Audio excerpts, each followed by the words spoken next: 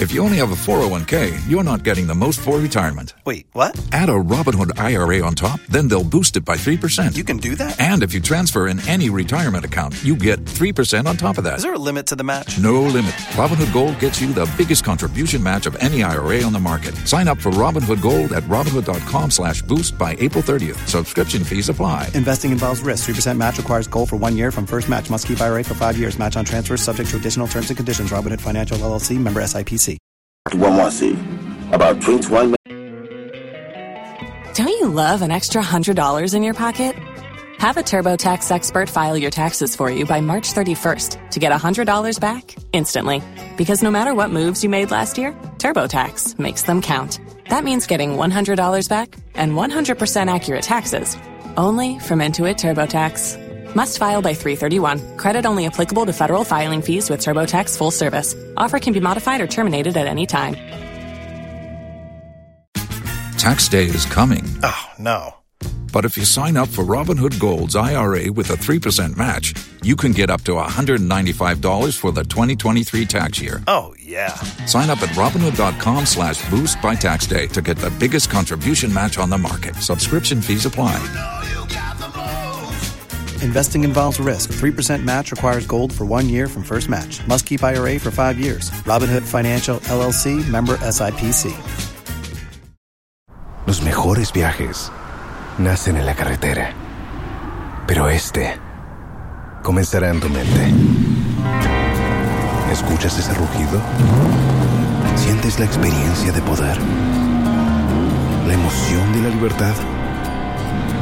Ya estás preparado para vivir tu nueva aventura. Nueva Ram 1500. Hecha para vivir. Ram es una marca registrada de FCA US LLC. His drive from Kumasi in the Ashanti region of Ghana. In this town lived James Kojo Osei-Kutu and his wife, Ekwamenu. They were peasant farmers. After having their firstborn 17 months earlier by the name Victoria Yapokua, they were blessed with a second child on 23rd September 1931. His name will be called Ignatius Kutu Echampon. Echampon began his formal education at Roman Catholic Primary School at Trabom, barely 3 kilometers from Hwidim. After 3 years at Trabom, his father wanted a city life for him, so he moved in to continue his education at St. Peter's Catholic School in Kumasi. Then eventually to another Catholic middle school in Ejoso, a sizable town barely 15 kilometers south of Kumasi. Finally, in 1945, he completed his middle school successfully. Having achieved the middle school leaving certificate, Echampon started as a teacher. As a people teacher who was uncertified, he realized he could not build a career, so he had to further his education by enrolling at the Central College of Commerce at Aguna-Sodro in the Central Region, where he completed successfully in 1949 with GCE O-level certificate. Based on his exemplary attitude and impressive academic credentials, the principal of the school offered him a position as a tutor a day to his graduation. Teaching was a hobby for Echampon. Eventually, he was made the vice principal of the college, even though he was rising too fast. He still saw the need to acquire more skills, and so he took lessons in shorthand writing. He had gone to commercial school, and so he was very good at typing. And so even when he was a recruit, he was always at the office doing it. But later on, he boldly told the officer that it was not typing that he came to join the army. He wanted to be a full-time soldier. And so the senior officers became a bit worried, and so and he was clever in the army, so that forced him to learn hard, so that he would not remain there to be a tapist. Young Echampon had many plans, but of all the beautiful plans he had, he was yet to make plan for one, a woman. And so in 1951, he married his first wife, a trader, the beautiful Comfort Adjosa. He met through the traditional marriage. They were both young, and it was arranged between the two families. They were very young. My mother was the first wife, Madam Adjosa. They had 3 children out of that marriage: Rose, Janet, and me, Elizabeth. He was lucky in finding good paying jobs. The erratic movement from one job to another within 4 years meant something. Once he got himself into the Ghana Army in 1953, he felt settled and never changed course again. The anchor of his life was yet to come. One day, in a conversation with his bosom friend from his hometown, Lawrence Kakari, whose only ambition was to be a soldier right from his infancy, shared with the champion the excitement and benefits of being in the army. Finally, in October 1953, after going through the cycles of life, the champion had now settled on a career choice. He enlisted in the Gold Coast Army, which will later be known as the Ghana Army. One would say this was where his journey to hell and paradise began. The champion began his military journey at the recruitment barracks in Kumasi in 1953.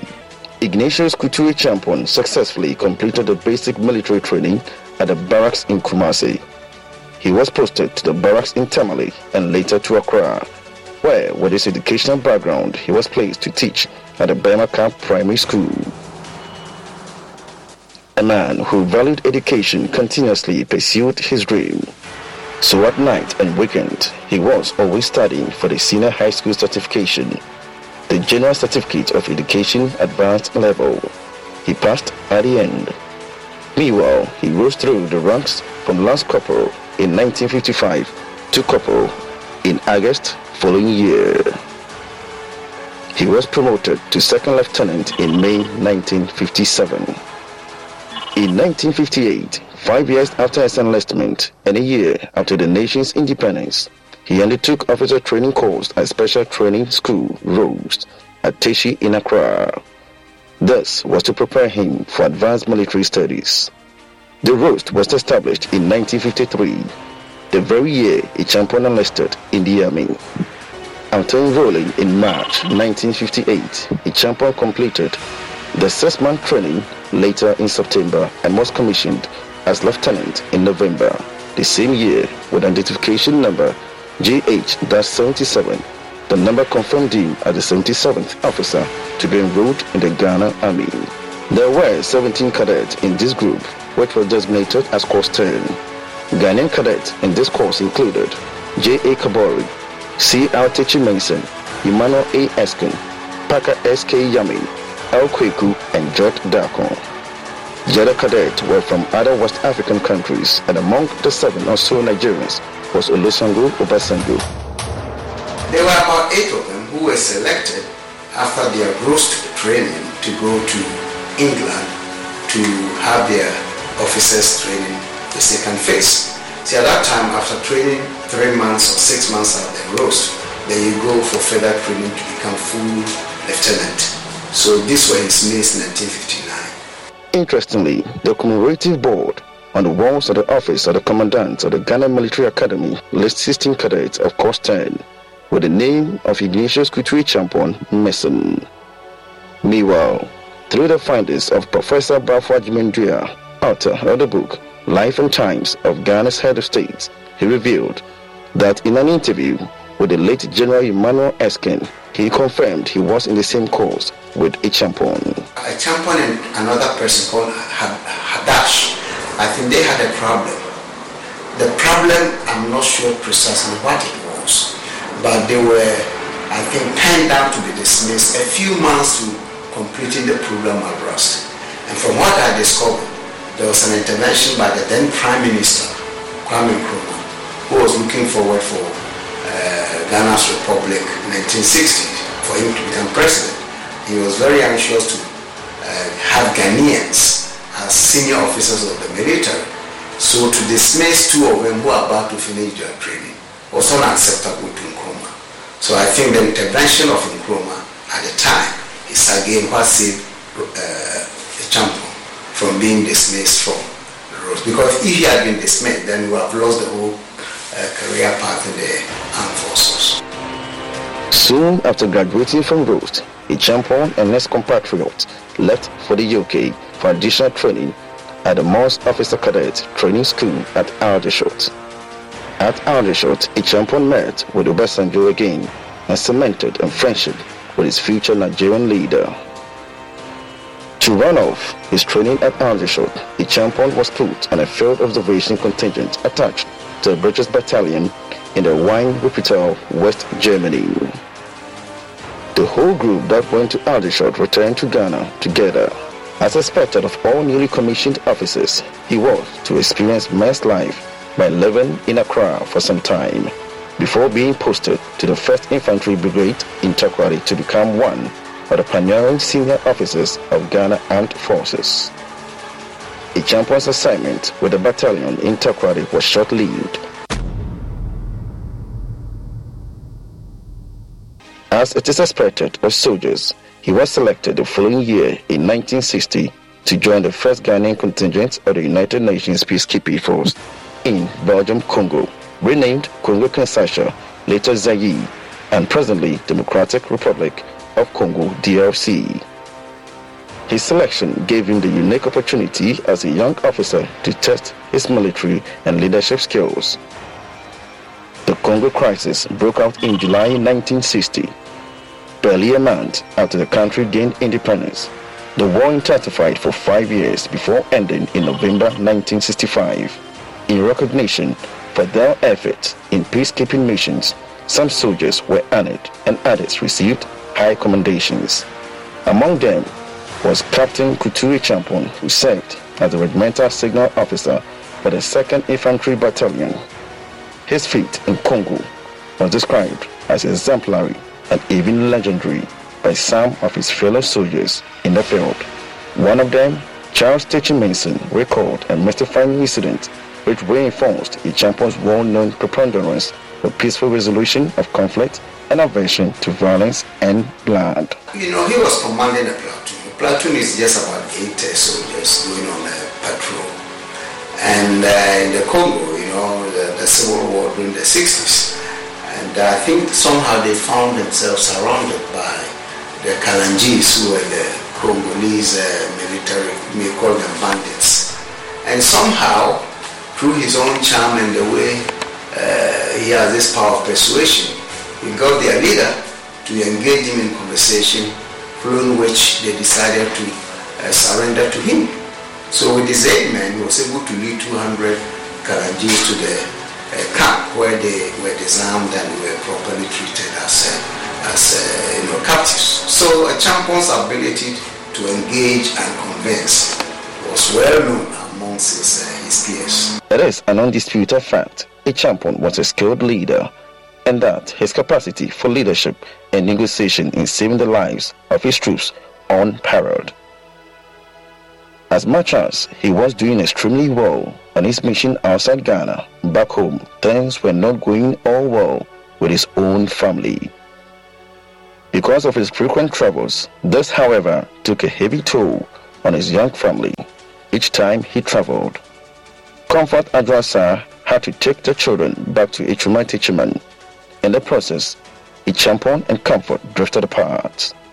Finally, after his return to Ghana in November 1962 from his 2nd assignment with the United Nations, he and Comfort reached a mutual agreement and they divorced.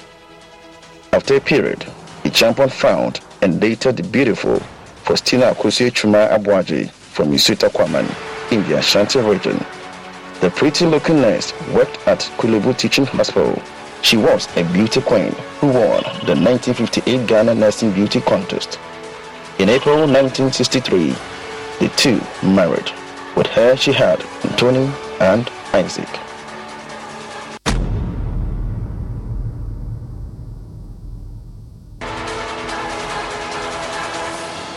For the next several years, a champion will be assigned important command duties. As part of his future duties, he will undertake a number of advanced military officers' courses. One of such courses took him to the U.S. Army Command and General Staff College in Fort Leavenworth in Kansas, USA.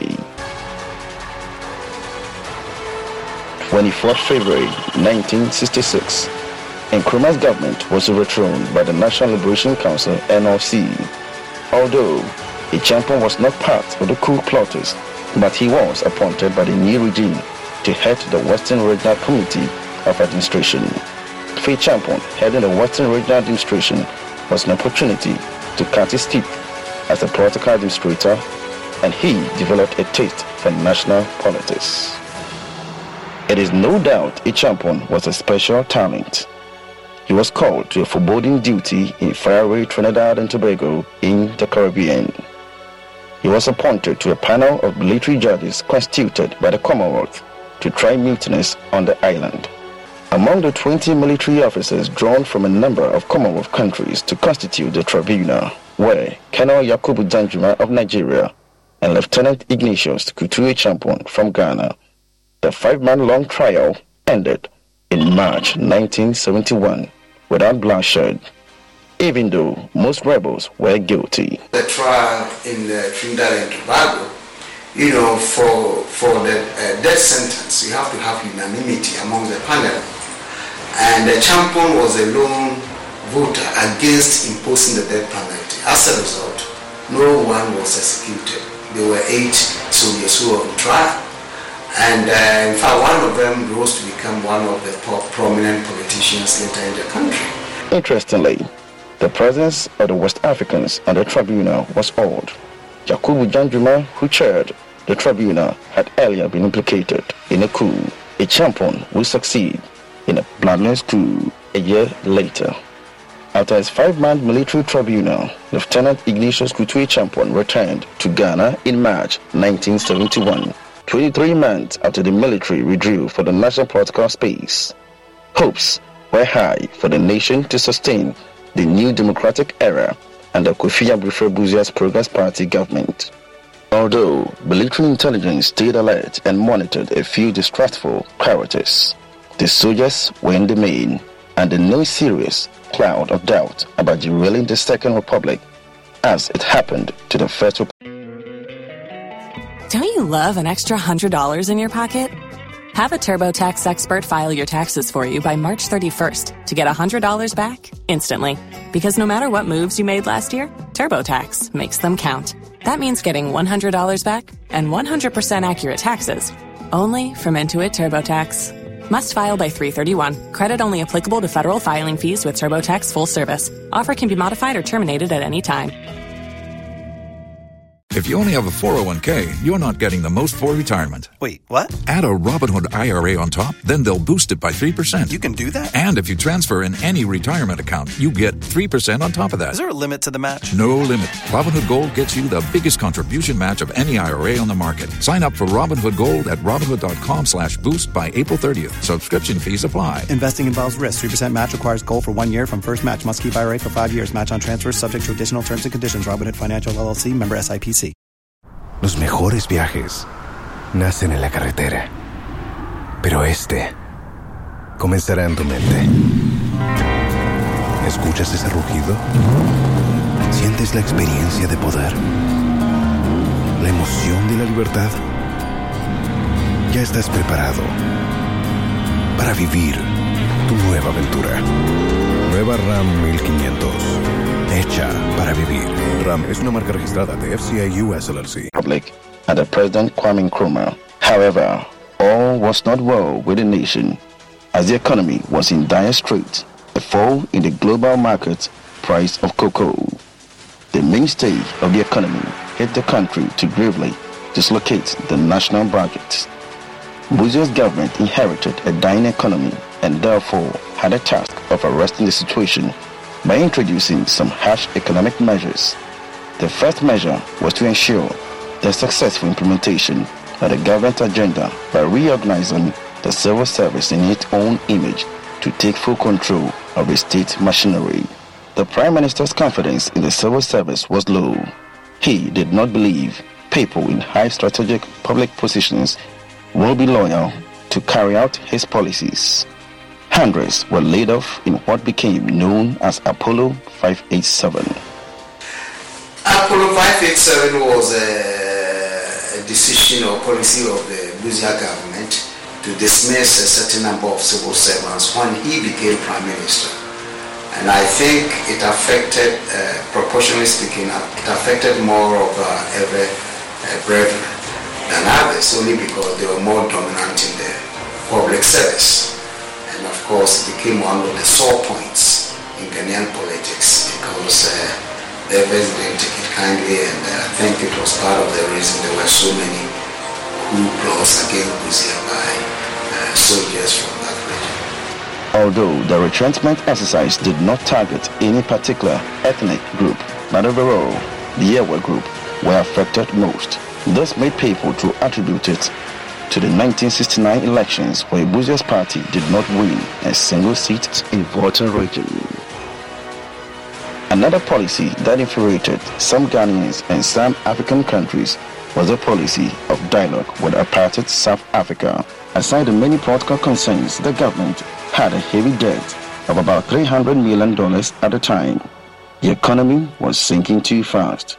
In the midst of economic meltdown, Prime Minister Kofi Busia's health was failing as well. Shortly after his radio and television address on the economy on 31st December 1971, Kofi Busia embarked on what would be his final trip as a Prime Minister to England for medical attention. Although there are many schools of thought regarding what really happened before the 1972 coup, some believe the coup was inevitable. One of such is a former intelligence operative officer who spoke off camera. According to him, there was a call for a bloody coup by a particular group within the army. Upon hearing this intelligence, Ichampon decided to step in to avoid what would have been a bloodbath. There were many opportunities for him as head of state to have executed some soldiers who attempted to assassinate him, but none was executed. Finally, on 13 January 1972, barely a month after the unprecedented devaluation of the city, in a tactical move, Ichampon took over the reins of power through bloodless coup. A day before the coup, he was then the commander of the Southern Brigade, and he was able to change the guards and the broadcasting at the Prime Minister's office and the President's office and all, which was detected by the intelligence at the time.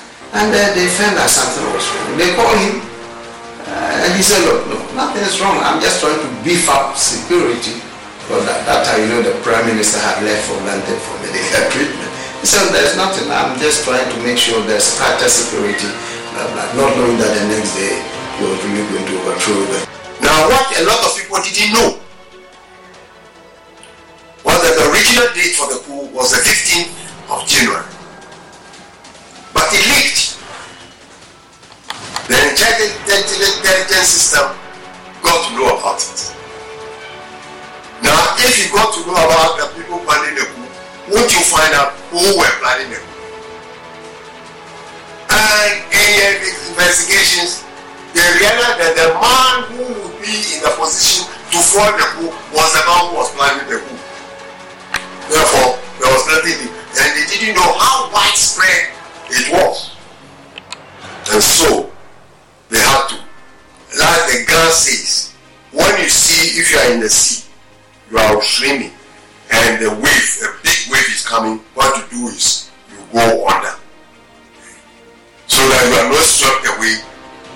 That is why we had a bloodless coup d'etat in 1972. In the early hours of 13 January 1972, the nation woke up to a new dawn, a new voice, and a new leader, as Lieutenant Ignatius Kutuwe Champon announced on Radio Ghana that he was the new head of state of the Republic. Good morning, fellow Ghanaians. This is Lieutenant I.K. Champon. I bring you good tidings. Buzia's hypocrisy has been detected. We in the armed forces have today taken over government from Buzia and his ruling Progress Party. With immediate effect, the constitution is withdrawn. Parliament is dissolved. The Progress Party and all political parties are banned. Dr. Kofi Abrifa Buzia is removed from office. The leader of the opposition is dismissed. All members of government and parliament should report at the nearest police station for their own safety. Senior military officers responsible for internal security operations in the regions will take over government property at the residences. Please stay by your radios for further announcement. God be with you. Incidentally, Ichampon had announced his rank as Lieutenant Colonel, not knowing that just a day before his coup, the Chief of Defense Staff had authorized his promotion to Colonel. It was at the studio that a colleague prompted him of his new rank. Air Vice Marshal General Ashley Larson is the only surviving member of Ichampon's NRC cabinet of 1972, who later became his Chief of Defense Staff CDS. As seen on the screen, he was sitting at the right-hand side of General Ichampon when he gave reasons for his bloodless coup. The government is a military government which will rule with advice from certain eminent civilians in the country.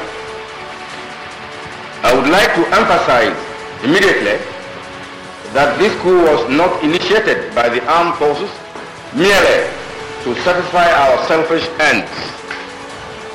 As I said in my earlier broadcasts, the takeover was occasioned principally by the hypocrisy of the Buzia regime, coupled with the inefficient management by that regime of our economy.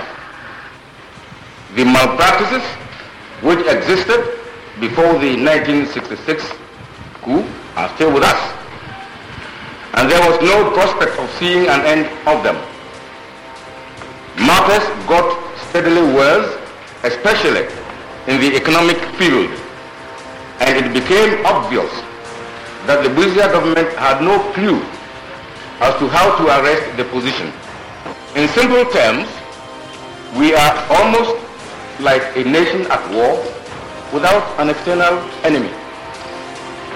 The National Redemption Council has therefore decided to place the economy of Ghana on a war footing. We are soldiers. We know one way of dealing with crisis situations, and that is action.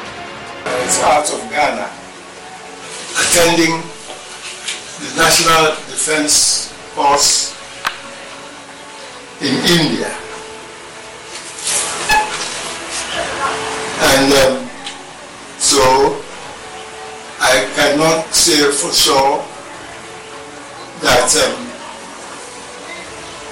all what he said concerning what Buzia was doing actually did take place.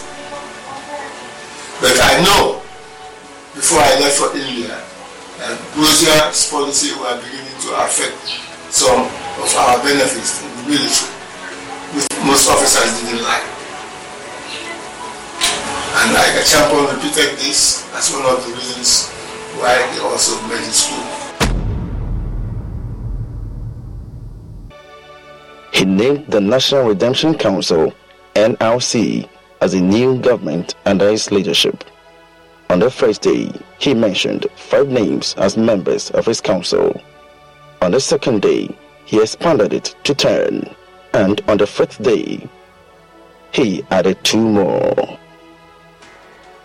Well, the NRC government, when it was formed, had Ichampon as the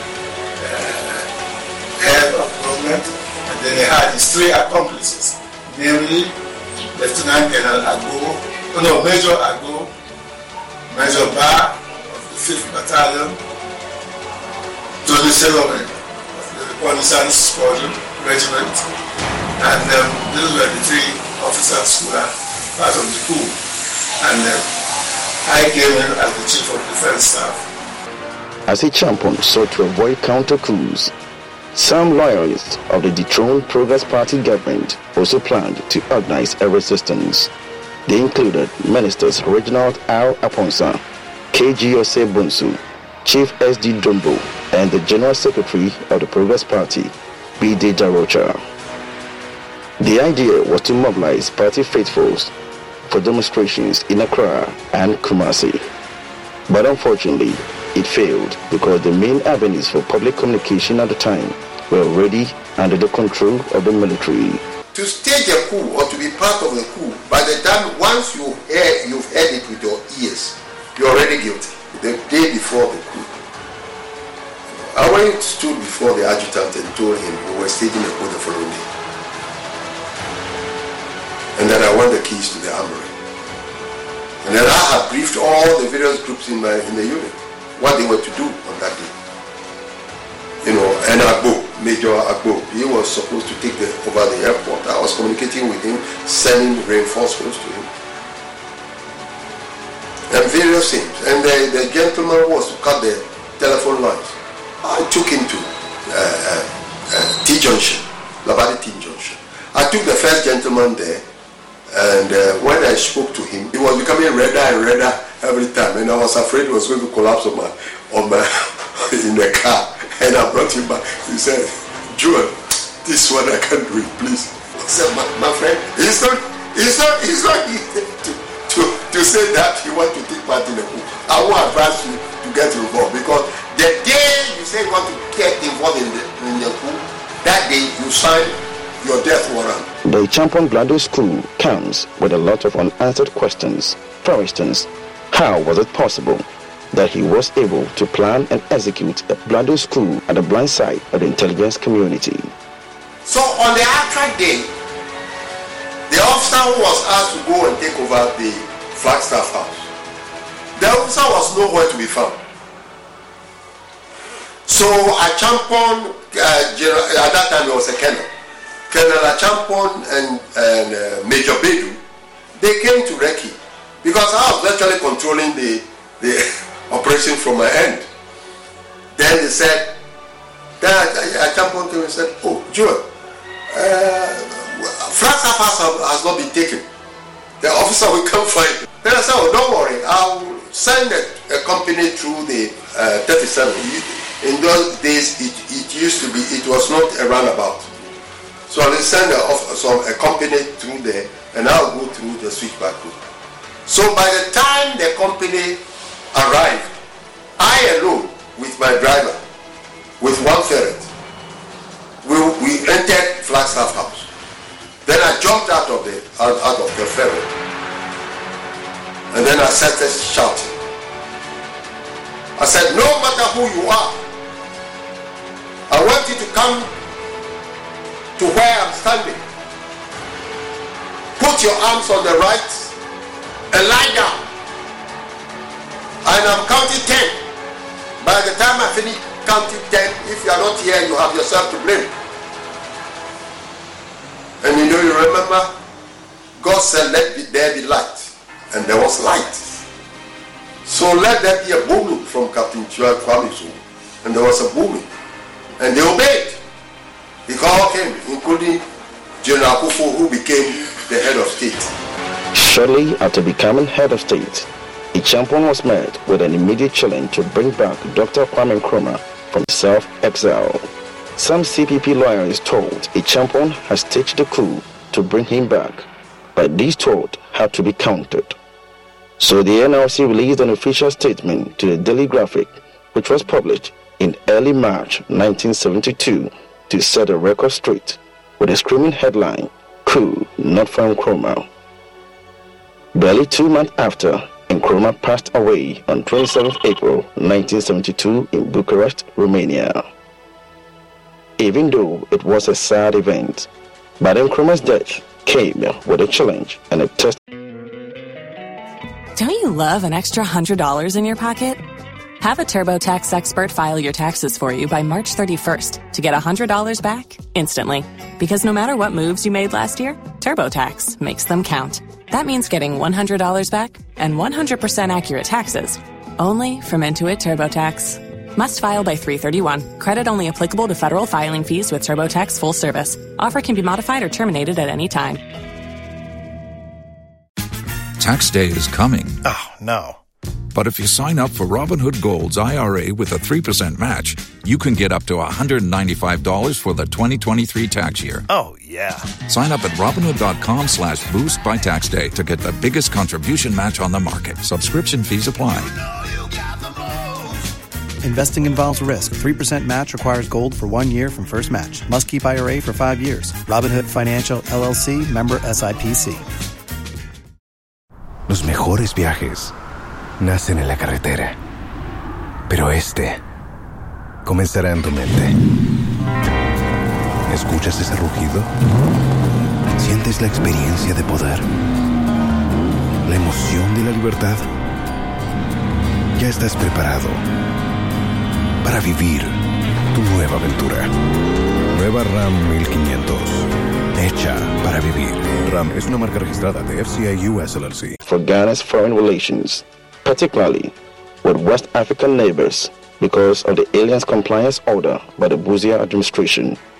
Neighboring countries harbored strong ill feeling and resented Ghanaians for maltreating their citizens. In the context of African unity, which was the mantra for Nkrumah's government, Buzia's policy to expel the undocumented aliens in the country was more or less seen with serious reservations by most progressive Africans. And I think that Champon played a role in that, because as a young officer he was sent to the border with his soldiers to keep order at the border crossing for these departing so-called aliens.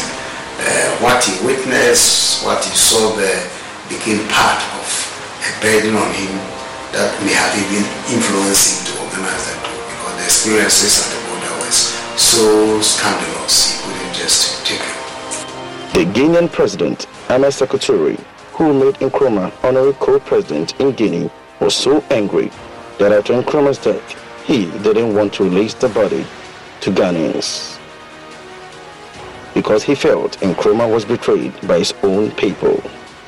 In spite of his difficult stance, Ichampon, being a man of honor, had earlier sent Nkrumah's son, Francis Nkrumah, to Romania to bring back his alien father home for further treatment. Upon his return, he informed Ichampon that his father was not in good condition to travel. Therefore, his father's wish was for his body to be buried in his hometown. As a visionary leader, he introduced the principles of redemption, which outlines 6-point revolutionary agenda aimed at making Ghana a transformed modern nation. They included the following: 1. One nation, one people, one destiny. 2. Manpower development and deployment. 3. Revolutionary discipline. 4. Principle of self-reliance. 5. Service to the people. And finally, number 6, mobilization of the spiritual, intellectual, and work power of the people. This revolutionary charter is not only a guide to those who lead our nation in government, in business, in thought and in culture, but also constitutes basic tenets that must inspire every man, woman and child in Ghana. Ichampion's patriotic spirit was truly unique. He once told the media not to tarnish the image of Ghana for personal glory. We are not saying that those who contribute articles to foreign press are not patriotic. We are not saying that. At least you can earn some foreign exchange when you go on holidays, you go to a nice hotel and enjoy yourself. What we are saying is that don't destroy your country. You are free to write whatever you want to. You can criticize the government, then we will set up. But don't destroy. See, when you know what you are writing is wrong, it isn't true and it's meant to subvert, to create disaffection, to create confusion in the country, then you are doing more harm than good. Because if the country collapses, you are within it. It doesn't collapse for me or for the colleagues. All of us are inside. He simply wanted Ghanaians to believe in the country. Therefore, he needed to condition the minds of the people towards patriotism. Part of the Charter of Redemption was to revise the national anthem to be more patriotic. If you know, you realize that the immediate post-independence national anthem was written by Philip Beho, but it started with the line, "Lift high the flag of Ghana." A Champon version that still stands today is the one that starts with God bless our homeland, Ghana. Another major concern of the NRC government was how they were going to manage Ghana's debt, which was $300 million then, a huge amount at the time. The NRC decided to find ways to stall, if not completely avoid such payment. Therefore, it segmented the approaches to debt obligations into two. First was to rearrange the payment of those found to be legitimate, and secondly to identify debt that was illegitimate. Further, as part of his plans to strengthen the Ghanaian cedi, Champon nullified the Busia devaluation in a public broadcast. He ordered the Bank of Ghana to deal at a rate of 1 new cedi equals 78 US cents. In other words, the regime had revalued by 42%. Though this action strengthened the cedi superficially to give temporary respite to the pricing of some locally produced items. After outlining the principles of the NRC, his government decided to scrutinize a number of contracts that were signed by the Busia administration. In doing so, some contracts were classified illegal. However, a Champon in a public broadcast on February 5 announced the immediate repudiation of some $94.4 million of Ghana's debt, which amounted to a third of the total debt. The action was indeed radical. The first time the nation stood against foreign creditors in such a public way. For radicals or nationalists, this was a refreshing policy in economic relations. The debt repudiation announcement was carried with a screaming headline by Daily Graphic in a pointed and blunt account language expression, Yentuya, meaning we won't pay. If you look at how he was able to stand up against the IMF and the other international monetary institutions, the fact that he was the only government, or his was the only government that never borrowed a penny from anywhere, from Nkrumah till today, he is the only leader who never borrowed. The fact that he put the weight of the state behind indigenous entrepreneurs, hoping that they will become the centers of development in their various industries for the nation. If you look at all these kind of initiatives, not to mention Operation Feed Yourself and the other things that he did, then you cannot help but admire this person in terms of his vision for the country. As part of his policies on building Ghanaian businesses, the Champon's NRC government fully supported Ghanaians who showed promise in entrepreneurship, particularly those with established businesses. The thought of a Champon's aim of developing Ghanaian entrepreneurs was not just a dream, but it was a reality. He introduced policies including tax holidays, sovereign guarantees, and other incentives that led to the emergence of a number of budding local entrepreneurs. Among some of the local entrepreneurs to benefit from the Champon vision was Edward Osei-Boakye, whose Boakye mattress became a foremost manufacturer of Gilazzi mattresses in West Africa. Boakye put up the first private modern hospital in Cantonment, which would later be seized years later and turned into a police hospital by the Jerry Rawlings PNDC military regime. Another major businessman to emerge was Benjamin Aponsan Mensah, popularly known as B.A. Mensah, who established the International Tobacco Ghana Limited that produced the Rothmans king-size cigarettes. Also impressive as an entrepreneur was Joshua Kwabena, who in 1973 opened the largest plant in West Africa. Siam's brewery produced the Tata beer for the local market and exported Maltex, a soft drink, to nearly all other West African countries. In 1974, Champon went to Koforidua to inaugurate the first intravenous infusion company in the country. It was established by Samuel Christian Aplenty in partnership with a Swiss investor.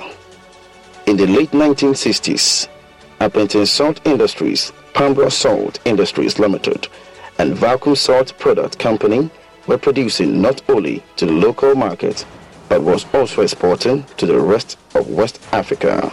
Car assembling also gained prominence in the economy as two entrepreneurs, got the full backing of a champion's regime. A champion always had a soft spot for women. He believed in his heart that they possessed superior entrepreneurial spirit and therefore saw the need to empower them. And so in 1973, one of his aides, Samuel K. Danson, led a team to conduct a research which concluded that women were better at loan repayment and also had better multiplying effect with loans. This convinced a champion to grant women access to loans for businesses. Wives of military officers were not exempted from this wave of women empowerment. Women rose to prominent entrepreneurs during his regime.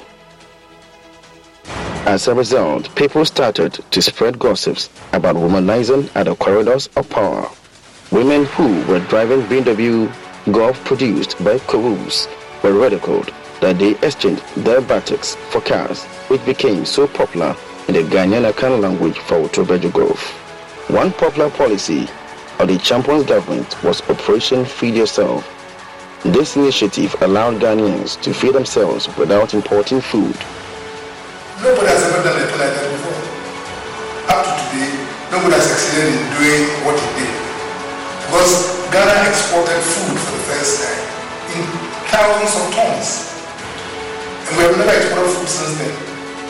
He had the belief that we could use our agriculture well because he had come from Fort Leavenworth Staff College in the US. And incidentally, this is a military academy of the highest, one of the highest institutions in the world. Some of the people who have been there include Lieutenant General Setobin, the former CDS. You have Major General, he's dead now, Okaokai. And of course, General Champa. And there, it is, I can tell you that the course content is about someone doing his master's, and he passed. That is how come he has PSC after his name, Past Staff College. Not many military officers have that. But that is just to give you the flavor of how he got the idea of Operation Feed Yourself. It says in Kansas, he realized that most part of the year, it's winter type of weather. Yet they were able to grow wheat. It was one of the important wheat growing states in the US. So he asked himself, we have the sun all year. We have rains that we could do something with, except that we have dry season. If we are able to develop some irrigation to support agriculture, we can do a lot. That is how he told me he got the idea of Operation Feed Yourself. Another was Operation Feed Your Industry. Through these operations, Ghana succeeded in clearing $117 million out of $180 million debt that NLC inherited from the Buzia administration. On public housing, landlords at the time took advantage of the housing shortage to demand exorbitant rental prices. The NLC decided to find a solution that was considered strategic. Kenoi Champon decreed, through a press conference, the reduction of rent which began on 1st February 1973. Further, it was part of its housing strategy to build state houses across the country. This plan began with the establishment of the Bank for Housing and Construction BHC to provide financial backbone to the development of housing for Ghanaians. In Accra, the Dansman project, which began with the construction of 1,000 houses, was envisaged to be the largest public housing in West Africa. Also introduced were the housing estate in Teshiningwa, the development of Jolu, North Legon, and East Legon residential areas. He also knew water was an essential commodity.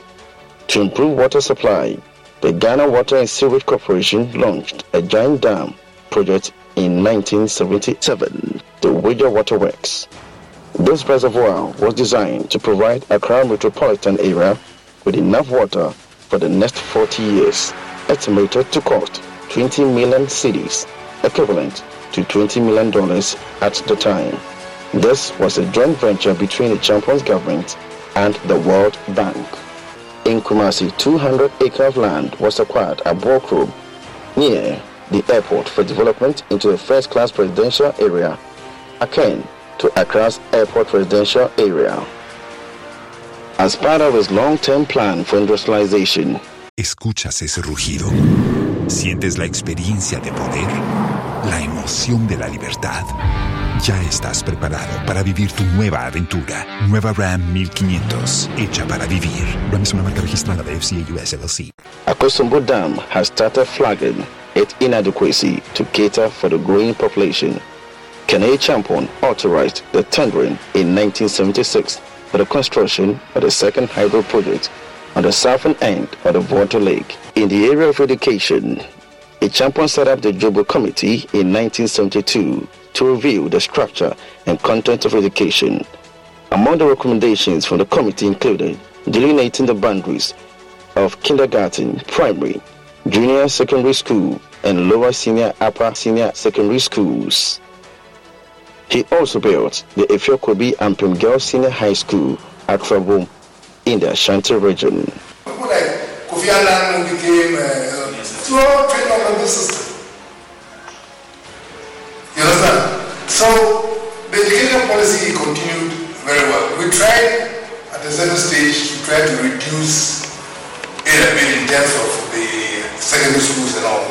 A champion respected traditional authorities.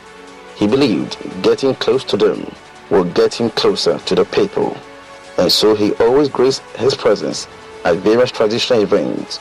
He was even honored in one of such events. Sport was another area of well-being. To improve sport generally, the existing stadiums were refurbished and a new Kanishi Sport Complex, which would later be known as Azuma Nelson Sport Complex, was built in Accra. And the Champions regime, Ghana became the first African country to win the African Cup for the third time and to keep it for good.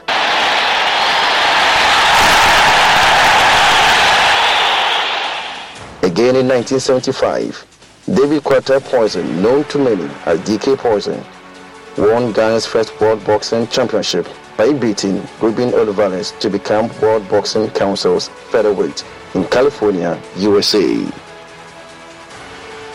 The champion authorized the SMC to buy him a brand new car and also to build a house for him at Teshinungwa Estate.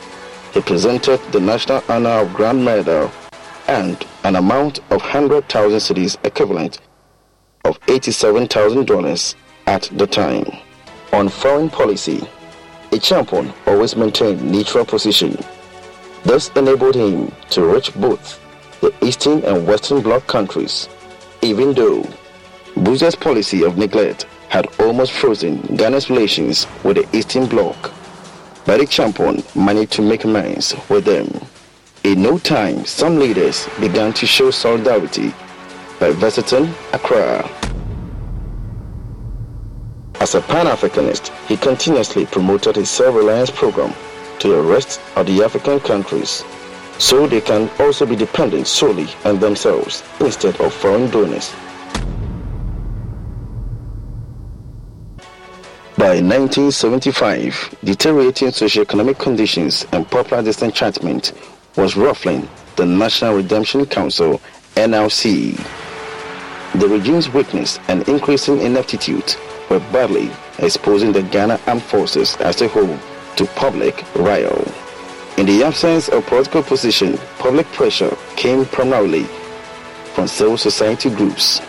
A champion abruptly dissolved the NRC on 9th October 1975. In place of the NRC, Kenny Champon constituted the Supreme Military Council, SMC, as the highest administrative and legislative body, retaining the position of head of state and getting promoted to the rank of a general. A champion was under intense pressure, not only from the civilian sector, but from within the armed forces, because the NRC excluded the service commanders. It was just a champion and some colonels and majors. The service commanders who were generals and commanding the Navy, the Army, and the Air Force were not included. So they were threatening some kind of severe or dire consequences if changes were not made. So he changed it from NRC to SMC, bringing into the government all the service commanders. So that was a tactical move to kind of to stop a potential threat that was coming from the senior officers. This move by General Ichampon would lead him to his ultimate death. July 5, 1978, his CDS and friend Frederick Akofo and his colleagues sprung a surprise on General Ichampon, SMC chairman, who also doubled as Minister of Defense. At about 8:30 a.m., the door to his office opened. Without notice, Lieutenant General Frederick Akofo and his CDS entered, followed by Army Commander Major General Odate Walton, then the Navy Commander, then the Air Force Commander, and the Border Guards Commander, all in uniform. At this time, he still had no idea what was going on. He therefore asked, "Is this an invasion?" Nobody laughed. They were looking at him. They didn't salute him, as protocol demanded. And there came the surprise. Walton pulled a small piece of paper and placed it in front of the general to sign. General Ichampon read through and saw that was his resignation. At this time, he knew it was no more a joke. It was a mutiny.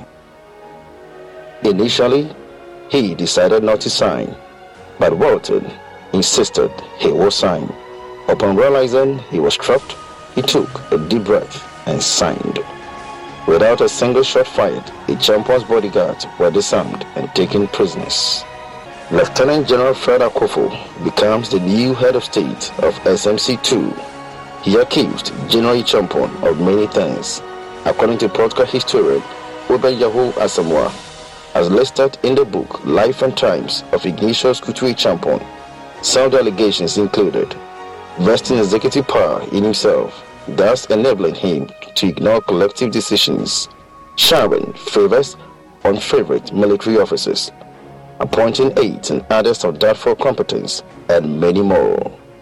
It is important to note that of all the many allegations against Ichampon, none of the charges pinpointed any particular corruption or misappropriation of funds, as it was popular allegations prior to his overthrow. June 4, 1979. Against the backdrop of an ongoing trial of Jerry Rawlings, his friends from the Free Africa Movement led a successful coup to overthrow General Akofo and his SMC-2 government. Rawlings was indeed rescued from custody to lead the Armed Forces Revolutionary Council, AFRC, which was formed to run the country. Akofo inherited a bad situation. You see, he could have waited for a champion to sort it out or to be overthrown if that was going to be the case. He inherited a very bad situation. The country was in a turmoil. And when he inherited, he was not quick to find a solution. Of course, he came up with the idea of organizing elections for things to happen. And the young soldiers led by Rawlings said, "No, we have to clear you guys before we even do the elections." So he came at the wrong time to a wrong place. So in the end, himself and the former friend he betrayed and all the colleagues in that regime, unfortunately, had to pay with their lives. This was the military. We are not talking about chicken boys here. At midnight, I got a call. Do not ask who is speaking. Tomorrow, these were the words of the speaker. Though they were this way, tomorrow some people are going to face fiery war. Get ready to prepare them. So I sat in the hall there until about 5:30 a.m.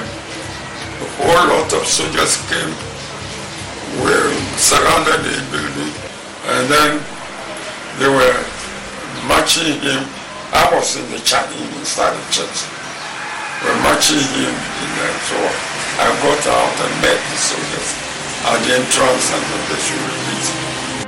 He took his ring, and this was his last word: Father, take this ring, pray for me that God may accept me as I am.